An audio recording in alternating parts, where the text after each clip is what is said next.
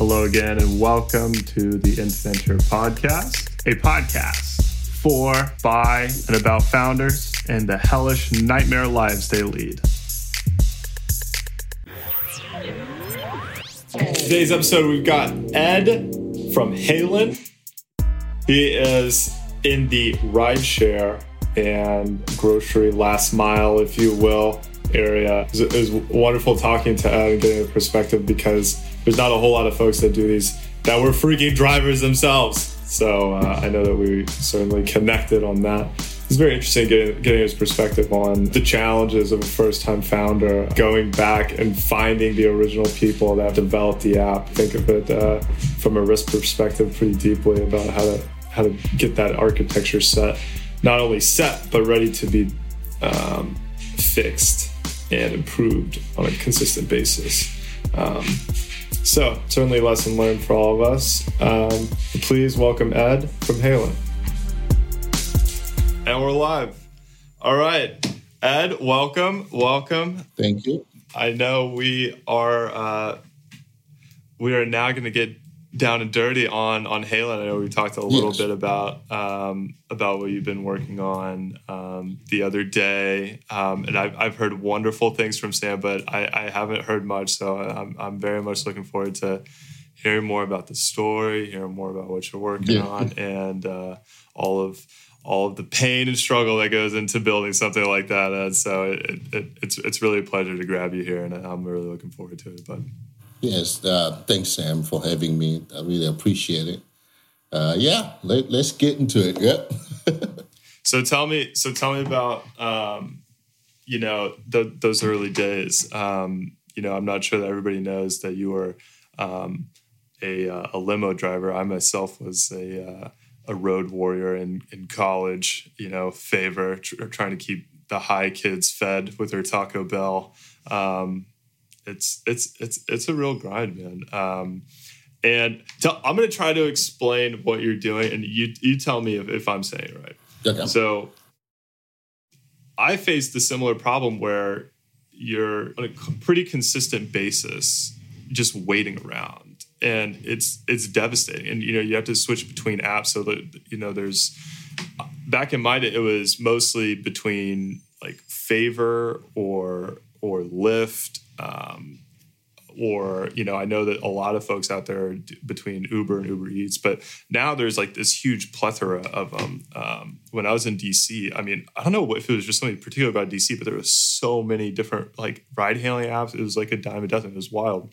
But it's basically a capacity maximization because, you and I were talking about how that's at that point in your life, like for a lot of those folks, that's the only thing you have to give is your time. And when you're sitting there, like away from your friends and family and the things that you could be doing, it's really tough, to be sitting there just die knowing that there are things going on that you just can't get access to. So having one app that integrates with those, I gotta tell you, I foresee a lot of challenges, but to the extent that you can get like a foothold there, I think that's incredibly promising. Anything I can do to take a chip away at that problem, because the hailers, they can't do it themselves. You know what I mean? It has to be something like this where they kind of sits outside. Anyway, so tell me what I'm missing there, because that's really in my mind what's so compelling about it is all of that wasted time that's out there. Yeah, I guess maybe we can go kind of back from, not really way back, but maybe I can pick it up from, yes, I started as a limousine driver. Even in the beginning, probably even before I started being a limousine driver, I used to work for this private airline. I had two jobs, working at a private airline where like customer service, where like all these rich people comes in, and then famous people and whatever, they come in there, and then the driver pick them up in a suit. And also my other job was working as a dispatcher for this tax company. So putting both those together, and I saw this limousine driver wearing a suit, and I'm like, wow, this is really nice, respectable. I want to wear a suit too. Right. And so that's how I end up getting into like talking to guys that was driving limousine.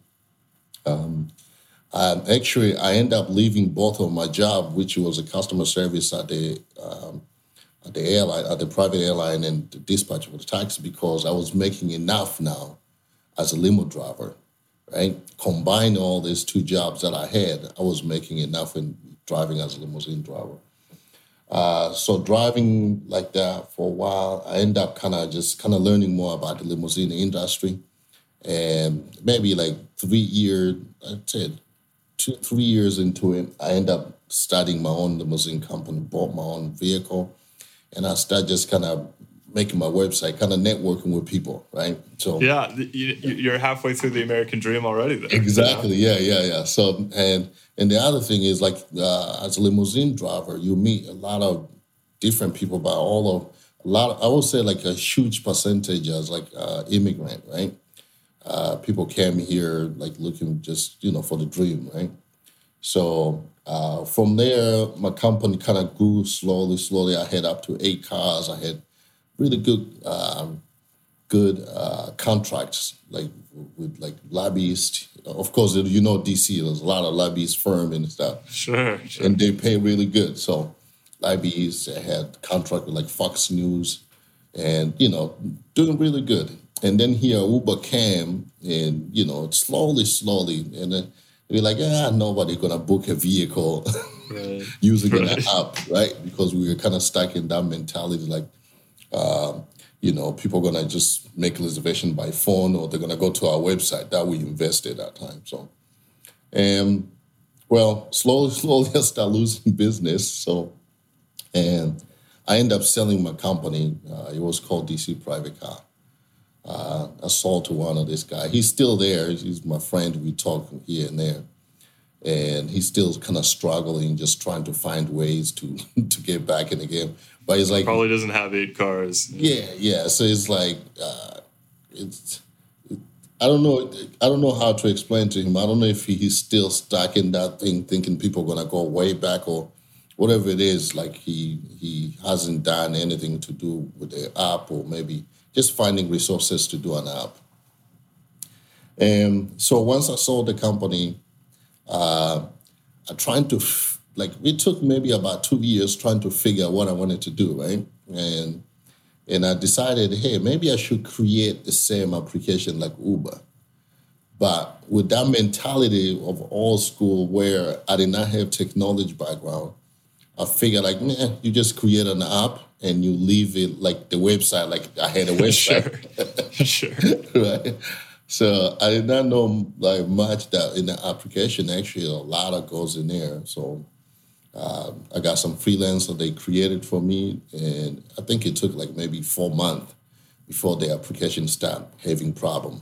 And what I learned from there is drivers are looking for something to just kind of make money for themselves because they're not making enough money. So they don't have loyalty to this other competitor, Lyft or Uber, right? They just want to make a living. That's one of the things I learned, because once I launched the app, I had about 4,500 drivers in the app, just kind of slowly by networking, just word of mouth without really much advertising. And from my database of clients, I had about 800 clients, right? But the app, once it crashed, everything went a mess, because now it's like a customer will request a car and the driver accept it, and then it disappear. And driver is like, where'd the job go? Customer is like, I'm waiting for the driver. And the problem, driver like trying to turn off, restart it, it's like no job, you can see it, because the app has so many bugs. So after that, I tried to get the guy who created the app, came to find that he was just a project manager, right? And also he paid other people to create the app, right? So it was a problem just kind of getting people to, to get them back, the developer to fix the problem. So we could not get those developers. So I learned from there, but at the same time, I was like, okay, I need to make a living now, because I spend a lot of my money on this app. So I end up start driving for Uber and Lyft. right? I'm driving for them. First, it was more like, let me just drive for Lyft, register for Lyft, and it was not enough because you sit like 1 hour to 1 hour and a half with no job. So I was like, hey, let me register with Uber too. So I had both apps. I'm driving for them, but the problem came back again. It was still same thing where you have also time where you're waiting for like 45 minutes, close to 1 hour with no job because there's not enough job. And also, Right. even when it's busy, it's like you gotta keep turning on, turning off one app. You turn on like you accept the job with the Uber app, then you have to turn off Lyft because you don't want Lyft to give you a job while you're still doing the job with Uber. You drop off, then you turn on again. So it's like you're turning on and off both of them, right? Whoever give you Yeah, a you job. gotta wonder. You gotta wonder how many people have died trying to play with those apps in the car. I'm telling you, it's awful. But so from there, but also without knowing, actually your rating is being affected as a driver because the app they keep it's like they're monitoring like why you keep turning on, turning off, turning on, turning off. So and that also affects your rating. I remember I was like, I'm not making enough money. I need to make more money. Actually, it's a funny story. I was one day I worked all day, like from 7 a.m. to like probably like 7 p.m. And I went to buy a toothbrush. It was an electric. I like electric toothbrush. It was like $80, right? So I went in there. Actually, I remember it was a Target. I went into Target, bought the toothbrush, and spend almost all my money that I made that day. So it was like a toothbrush. I remember it's like toothbrush. When I started calculating all the money that I spent, it's like toothbrush. I had lunch for like $16 and bought like also a coconut water, and all the money was gone. It's incredible. I can't remember what article it was. Like, I just remember somebody saying like the brilliance of Uber was getting people to work for less than minimum wage. And that connected pretty deeply. Yeah, I mean, what's so interesting too is that there's pretty ferocious defense of that system. We saw in California. I'm curious if you have any thoughts on that, because I mean, it's a tricky context here. I mean, because but yeah, sorry, go ahead. You can look at it like the business model, the way they're trying to treat it is like you're trying to treat like a product on Amazon type almost, like where you keep lowering the price, right? It's like, how in product is like, hey, if you order mass, like if you order a bunch of products, the price go down kind of thing, right? But at the same time, in the service industry, that kind of a little bit tricky because now someone it's gonna be affected, and this end up to be on the driver side, right? The customer, yes, the customer is happy to get the best price, but at the same time, the driver is getting killed. Where now like that you're not making enough living. Although for the competitor, like you're talking about Uber and Lyft, they are still making. Doesn't matter even if they are collecting $1.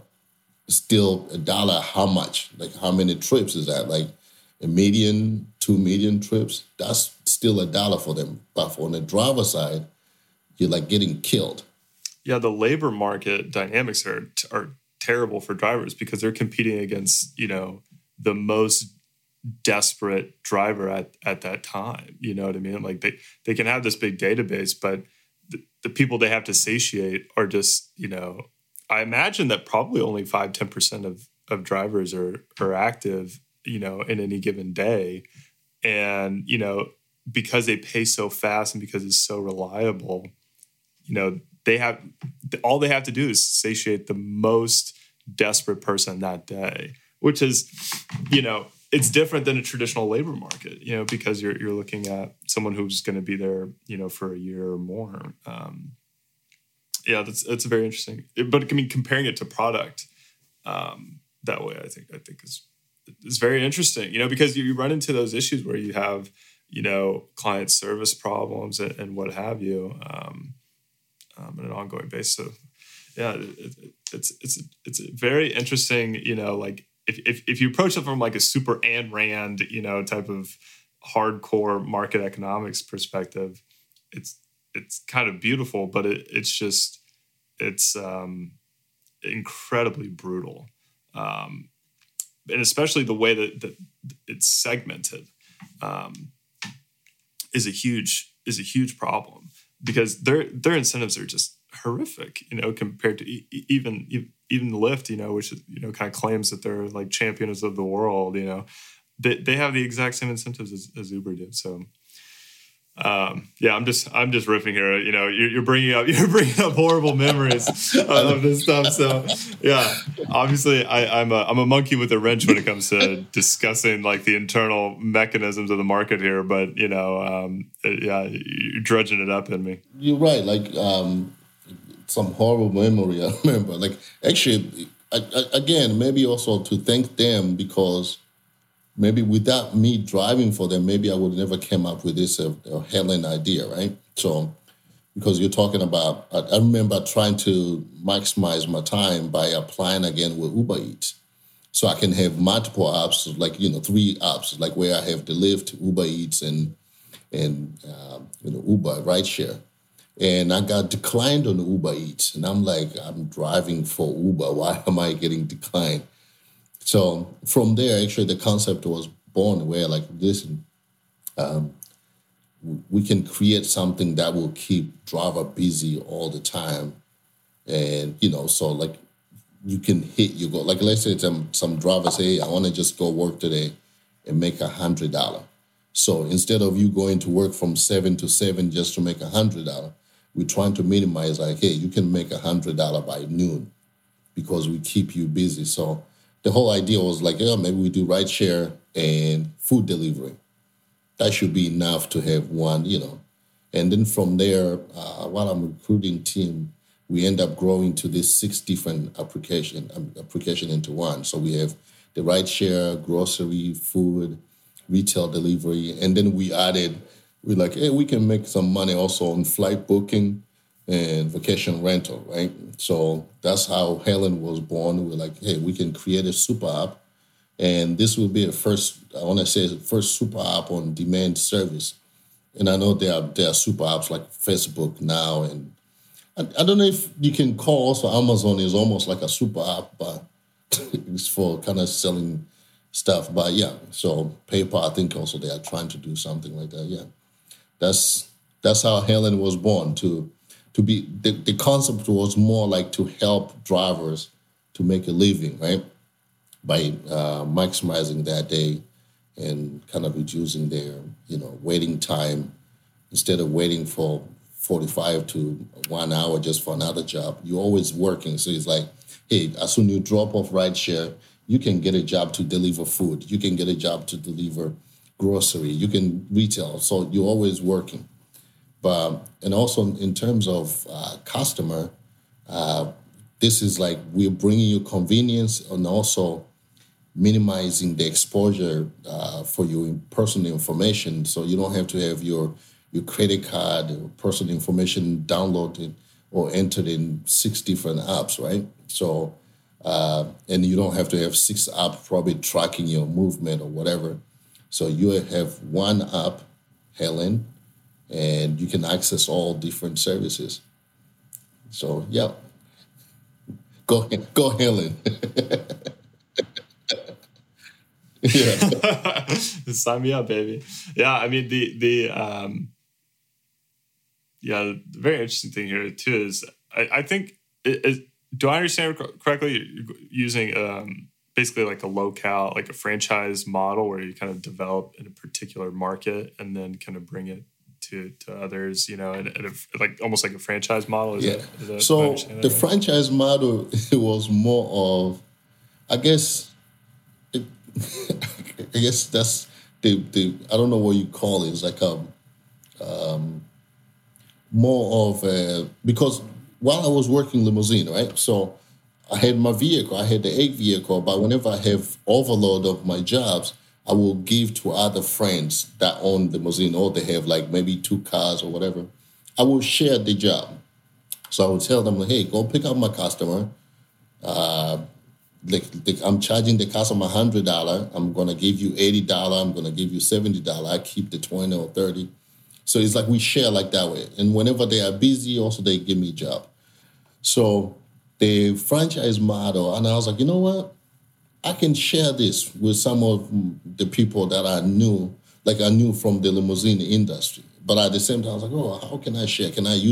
I thought about using the affiliate program, but I was like, the affiliate program is not going to be more really good dedication. So the franchise model was born. So now you have dedicated people it's like we're working in the same system, like almost kind of same vision. Everybody supporting the same vision. There might be like a small company and a big company organization. And I feel like that would be really good to share. Yeah, we can create one where we just take over everything, whatever.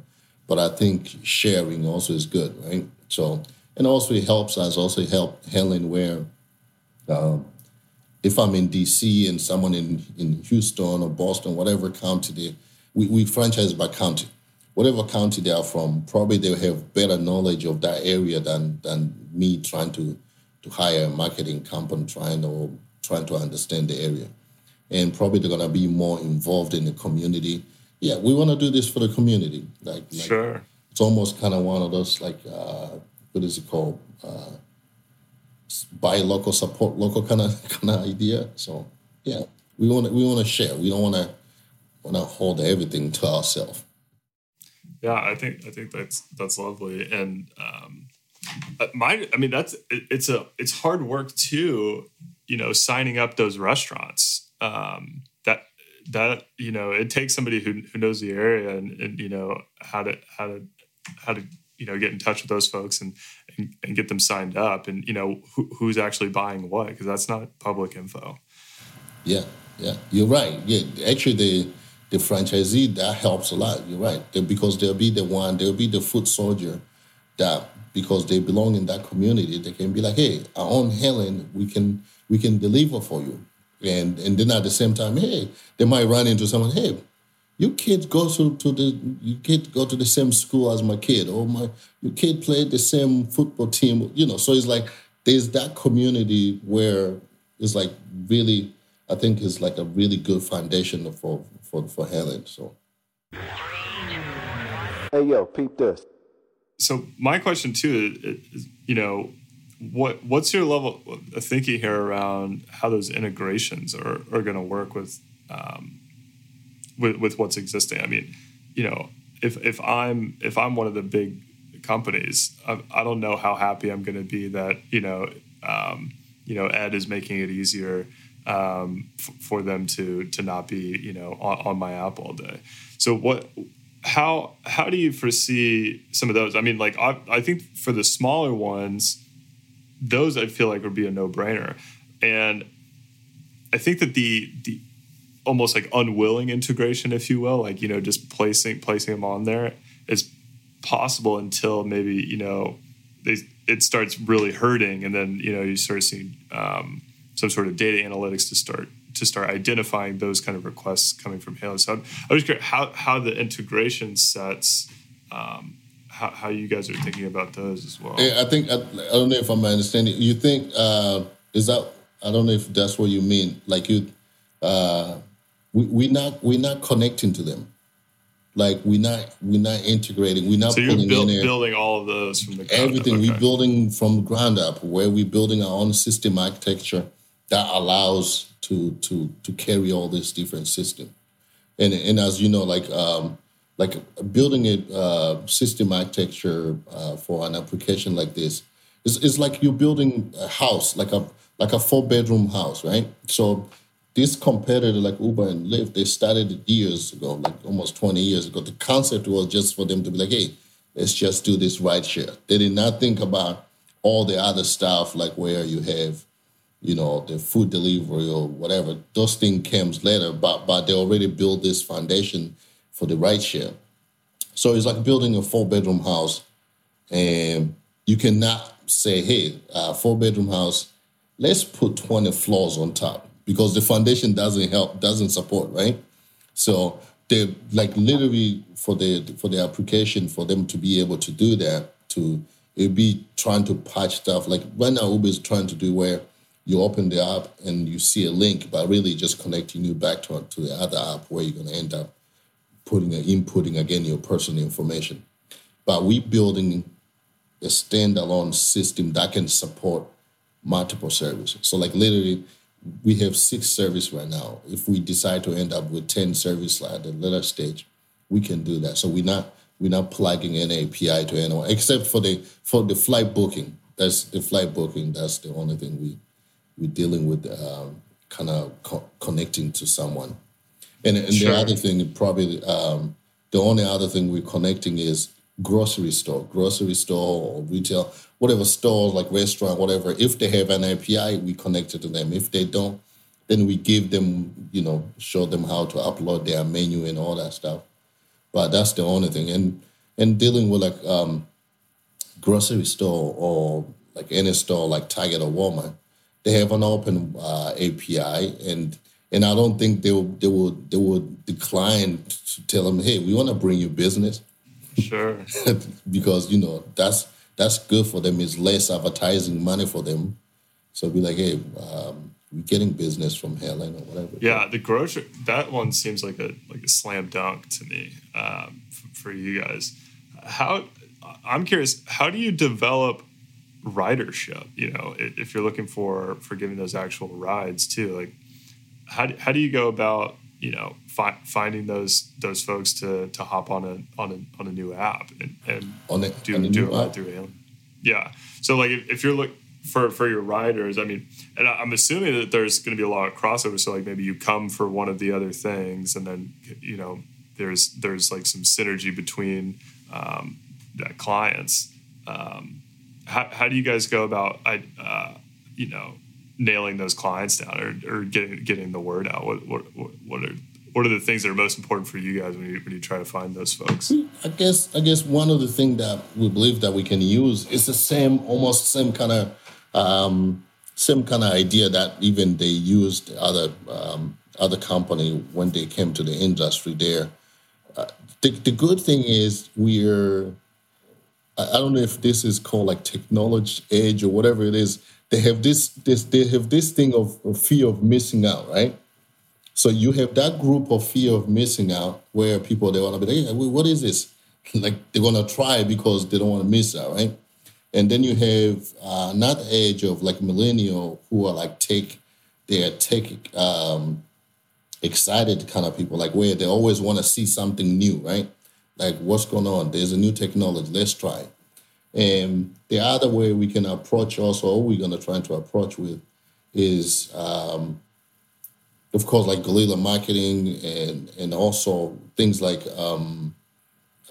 if I come to you, I say, hey, Sam, here's $10 trying to use on our system for you, $10 free user system. And also maybe, hey, by the way, if you invite your friend to use our service, we're going to give you $1,000. But again, of course, there's some prints in there, like it might be your friend has to use at least the service at least once or twice, right? And things like that. So there are so many ways, or I would say easy way to attract the first people that will be able to use their service. Yeah. It's spoken like one who's done it before. Yeah, I mean, yeah, I think you hit the nail on that. Like transferring from the early adopters into like a general acceptances. Yeah, the real trick. Yeah. So the early adopter, I think that's gonna be, I just personally with the whole marketing strategy that we have. I think we're gonna have a really really good. Probably in the beginning is going to be really good, and we have people like Sam, as you know, he's our board of advisors. The savage, Jono, the king. Yeah.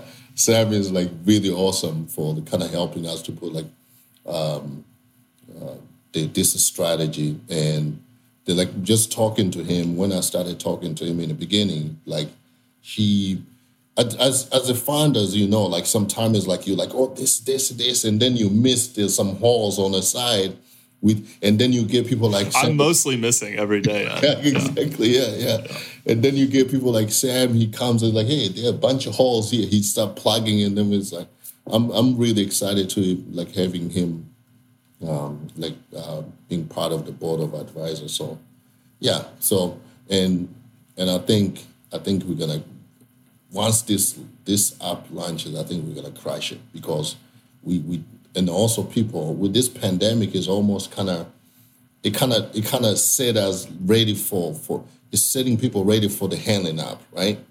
And people like who didn't used to maybe order grocery, who didn't used to order either rideshare, whatever it is. Now people are familiar with all these services. Now we come in to tell them. And so sticky too. I mean, I've never seen such a huge catalyst shift like this. You know, like grandmothers would not have ordered groceries, but now they're addicted. You know, that they're never going to go back. And seeing, I kind of think of it as like a network that just sets some new lines. You know, and I think, you know, we're kind of forced to hit all of those new relationships and new, you know, methods of work. You know, I'm sitting here in my home office. You know, I mean, the impact of it cannot be overstated. And I kind of hate talking about it because it's so cliche, and so many more brilliant people have spoken about it than what I could possibly add is nothing. But you know, I think you're right. I mean, but what I was going to say is what's most interesting to me is how sticky a lot of this stuff is. Like even me before the pandemic, I never ordered grocery, right? But now it's like that's my thing. I order grocery all the time, and I'm like, I'm working from home. Instead of me going to a grocery store, I will order the grocery and I will go bike ride. And by the time I come back from my bike ride, and my food is there. You see? Oh, see, I need to live where you live. Yeah. Or no, I need to get Halen here in Texas and in Corpus. Yeah, but no, see, I was never the guy. I was like, I don't know. I hated curbside so much. Like the idea of it, just sitting there like some lazy lard, and then somebody loads up your car. I hated it.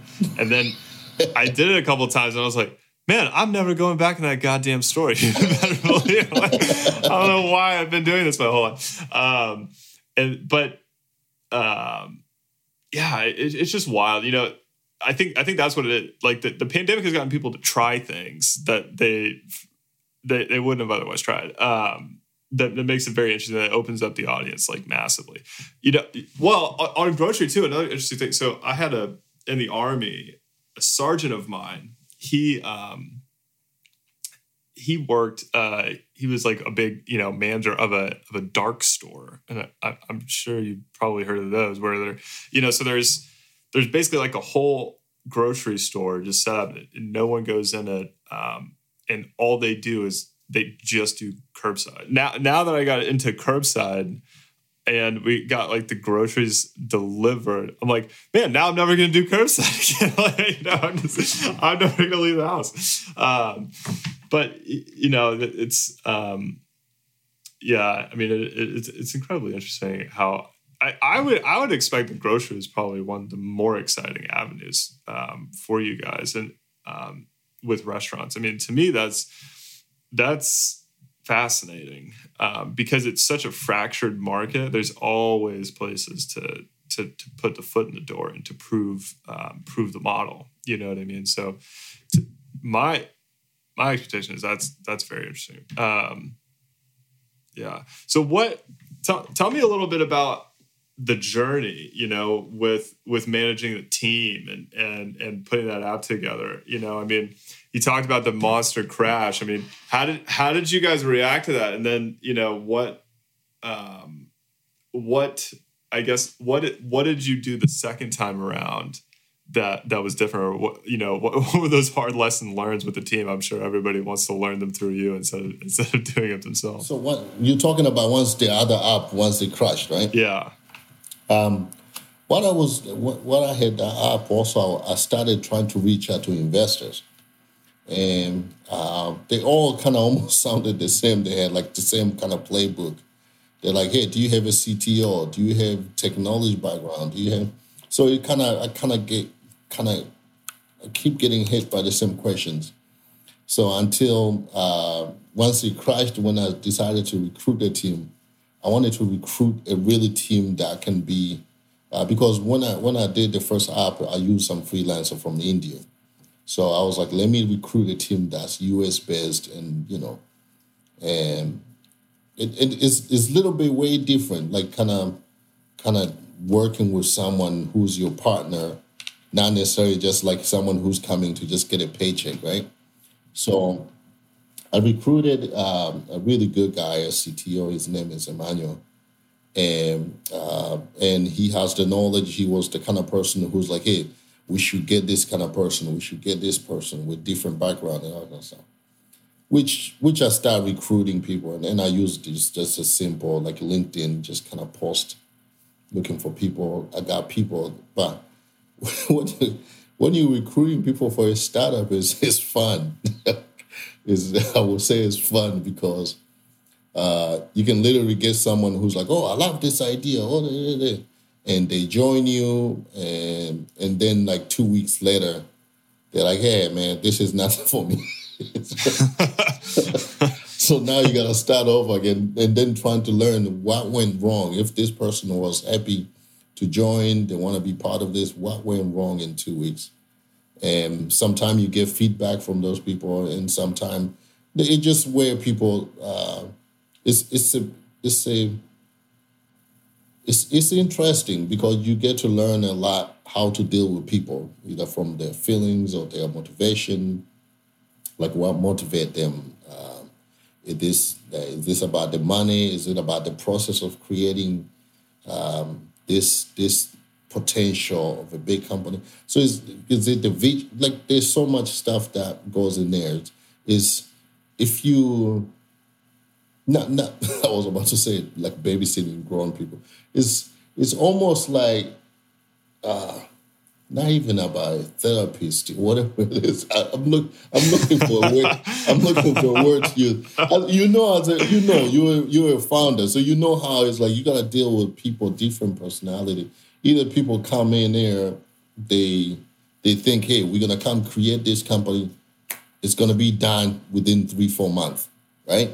And then they come in there like, whoa, be like, whoa, I've been doing this now for 2-3 months, but nothing is happening or whatever, because they are still, I guess it's a lot of different things that goes in there where it's not for, for the word, it's not for the weak. It's gotta you have to be like a really kind of different mentality for people that they love the process of building something or a potential of something that can be big. So with that said, like, yeah, we went through some people, I want to say probably close to like 10, 12 different people that came in, and it just didn't work out. And yeah, and until now, actually I have a really good team now, like people that they see the potential, they understand the vision, and just having a really good open communication. As we go also, we kind of trying to create like a company culture. And and everybody, actually, if you look at our team, it's really funny because it has a huge mix of kind of different people. It's almost like it's like flowers in a garden, like a bunch of flowers, different colors and all different backgrounds. So yeah, that's where we are. It's funny that you use the garden metaphor. Sorry, I could, but yeah, that's how I think about our folks as well. And I found that the effort they place on the front end and being extremely selective and careful in recruiting, it just saves you so much time and heartache on the back end. I think that's the big challenge that a lot of these folks face is they're like so desperate to get out of the door, tomorrow, that you make those decisions that like, maybe he's not Mr. Right, but he's Mr. Right now. And I got to tell you, every single one of those you're going to regret, and I've heard, some pretty seasoned VCs, have different thoughts about this, but it's a lot of times because they plan on churning and burning them. And so if that's your mentality, maybe that works. But if you're trying to build a team, there is nothing more poisonous to that team than bringing on somebody that you plan to fire in like 3-4 months, or, you know, hiring the wrong person and keeping them on longer than they should, you know. I share you know, I honestly, the team here at Nth, I got to tell you, I'm smiling because I've dealt with those problems before. But at Nth, it's like, I don't know what it is.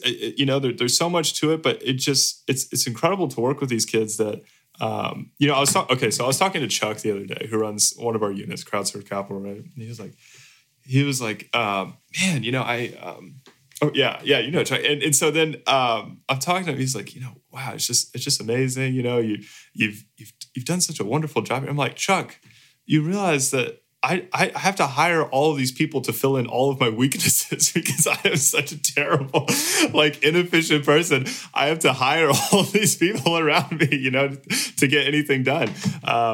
And I think that's really been the most wonderful thing, because I don't know if you can relate to this or not, but I am by far the least qualified person at Nth Venture, by far, no question. And no one will disagree with you when you tell them that either, I'm sure. But I gotta tell you, what really changed my mind was when I worked I was in Denver. And I, like you, I was like, hey, I got a little side hustle thing that I could be doing. And I had a maid company. It got crazy. It had like, I can't even remember, like 15 maids or something ridiculous at some point. And I was just dealing with the craziest babysitting problems that I've ever seen in my life. I'm just like, girl, why are you telling me this story? Like, you should not be telling me all of this. This is a nuts story. And, you know, oh my gosh, what was so hard for me was I very much viewed that as almost like a nonprofit, right? We're like helping these people find these jobs and get them back like on their feet a lot of times. You know what I mean? And it was very meaningful work for me, but it was a grind. And it's hard to work with people that are not like, that don't have their shit together. You know what I mean? It's difficult. And for me, the worst part was it because I would not fire. I found it extremely difficult to fire these ladies, right? Because a lot of times they were like kind of on the edge of like, hey, look, if I lose my job, like this, I could lose my kid or whatever. You know, it could get ugly. And so I just couldn't. There's just no way. You can't fire those girls. You know, they show up late, you lose a client or two or whatever. You're like, oh my God, what is going on? You're like, hey, whatever. I'll keep spending money. I'll work harder. You know, we'll do the thing. That does not exist here at Nth because everybody here is a savage. But that's not because they're so great to work with. It's that they deserve to be working with extraordinarily good talent too. So like, I don't know, when you have a business they're each kind of like their own island, if you will, you know, providing that service, maybe you can get away with it, maybe you can't. But when everybody has to work together and they're all extremely motivated and you have like one, you know, problem peg, it's pretty easy for me to say, all right, listen, MF, like, you know, you got to go here because I have an obligation to these folks. That's my only thing. You know what I mean? So, and that clarity creates a demand for performance that people love to work in. And you know, there's nothing that'll kill a place faster than I think seeing people in positions where they shouldn't be. And so that to me was just a total game changer from those two. You know, it's just absolutely night and day. It's incredible. Yeah, I'm learning something. I can't remember where I heard this. It said there's a quote. It says, "Hire slow, fire fast." One of our board members. Yeah, one of our board members. He loves to say that all the time. Oh, he said that, right? Like, hire slow, fire fast. Yeah. And it sounds so savage, but you know, I think of it as like, look, you have some shots, and like I'm gonna remediate the problem. My job is to make you successful. So like, anytime somebody you have to fire them or, you know, move them, whatever. It's a failing not on their part. It's a failure on my part or leadership's part, and you have to look, like, some amount of error is going to happen. But if it's significant, that's a real business killer. So, I mean, yeah, it's either, you fail to create an environment where they're going to be successful, or failed in your analysis of them on the onset, and both of them are your fault. You know what I mean? And so but it will shock you in the moment. You're like, how can I possibly be responsible for this dumpster fire? But it's helpful for me to remember that it totally is my fault. It's just, I don't know. I love the whole process of it, just kind of building something awesome. Just, I don't know. So I don't know. We'll see once maybe maybe it get to that point where it's successful. I don't know if I will still enjoy the same like the way I'm enjoying the process now. But even now, we start talking to just investor, and we kind of like running now like a crowd fund with the WeFund or whatever.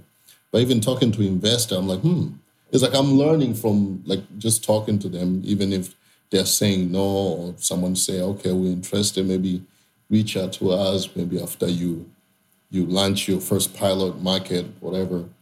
But it's an awesome process, and with the whole building team too, is like, I don't know, I love it. I love the whole thing. Yeah, the momentum that you see is so gratifying, and what I love too is seeing that like, when you talk about a vision, it kind of is hard to articulate, especially then, it's like very, ephemeral and complicated. But when you see it take hold and come from them, in very meaningful ways, that to me is just like such an incredible feeling. And I imagine you can relate to seeing that in your team. Yes.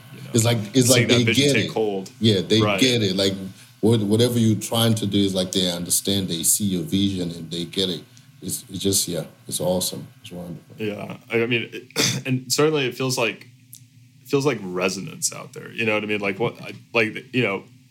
the more emotional term for like market acceptance, maybe, is feeling that resonance. Come back and really relating to a lot of people. That just is an incredible feeling.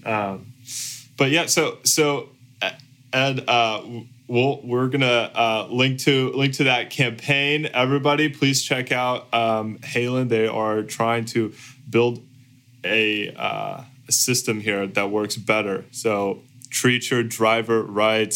They are working incredibly hard. What Ed's building, I think, has some real legs into what fixing that problem for the longer term. Beyond the fact that the business fundamentals are wonderful, I really do think that there's a lot of heartache to be helped here in this area. So, Ed, it was a pleasure to have you. Thank you so much. Thank you for kicking off, for inaugurating the podcast here. It's awesome. It's a wonderful pleasure, and Thank you. I don't know if David is around, but we'll go ahead and call it a wrap, I guess. I come back. Hopefully, bring me back on episode 100. So let's see where. Okay. All right. You've got to promise that I will bring you back on episode 100. Hey yo, listen. Our producer is Matt Wells. Oh. Our audio engineer, David Woji. I'm your host, Sam Sawhook. Yeah. Please like and subscribe. That helps get the word out. Hey yo, listen, it's going down just like this. This has been an Audibly production. Thank you for tuning in. Have a lovely, lovely day. We'll see you next time.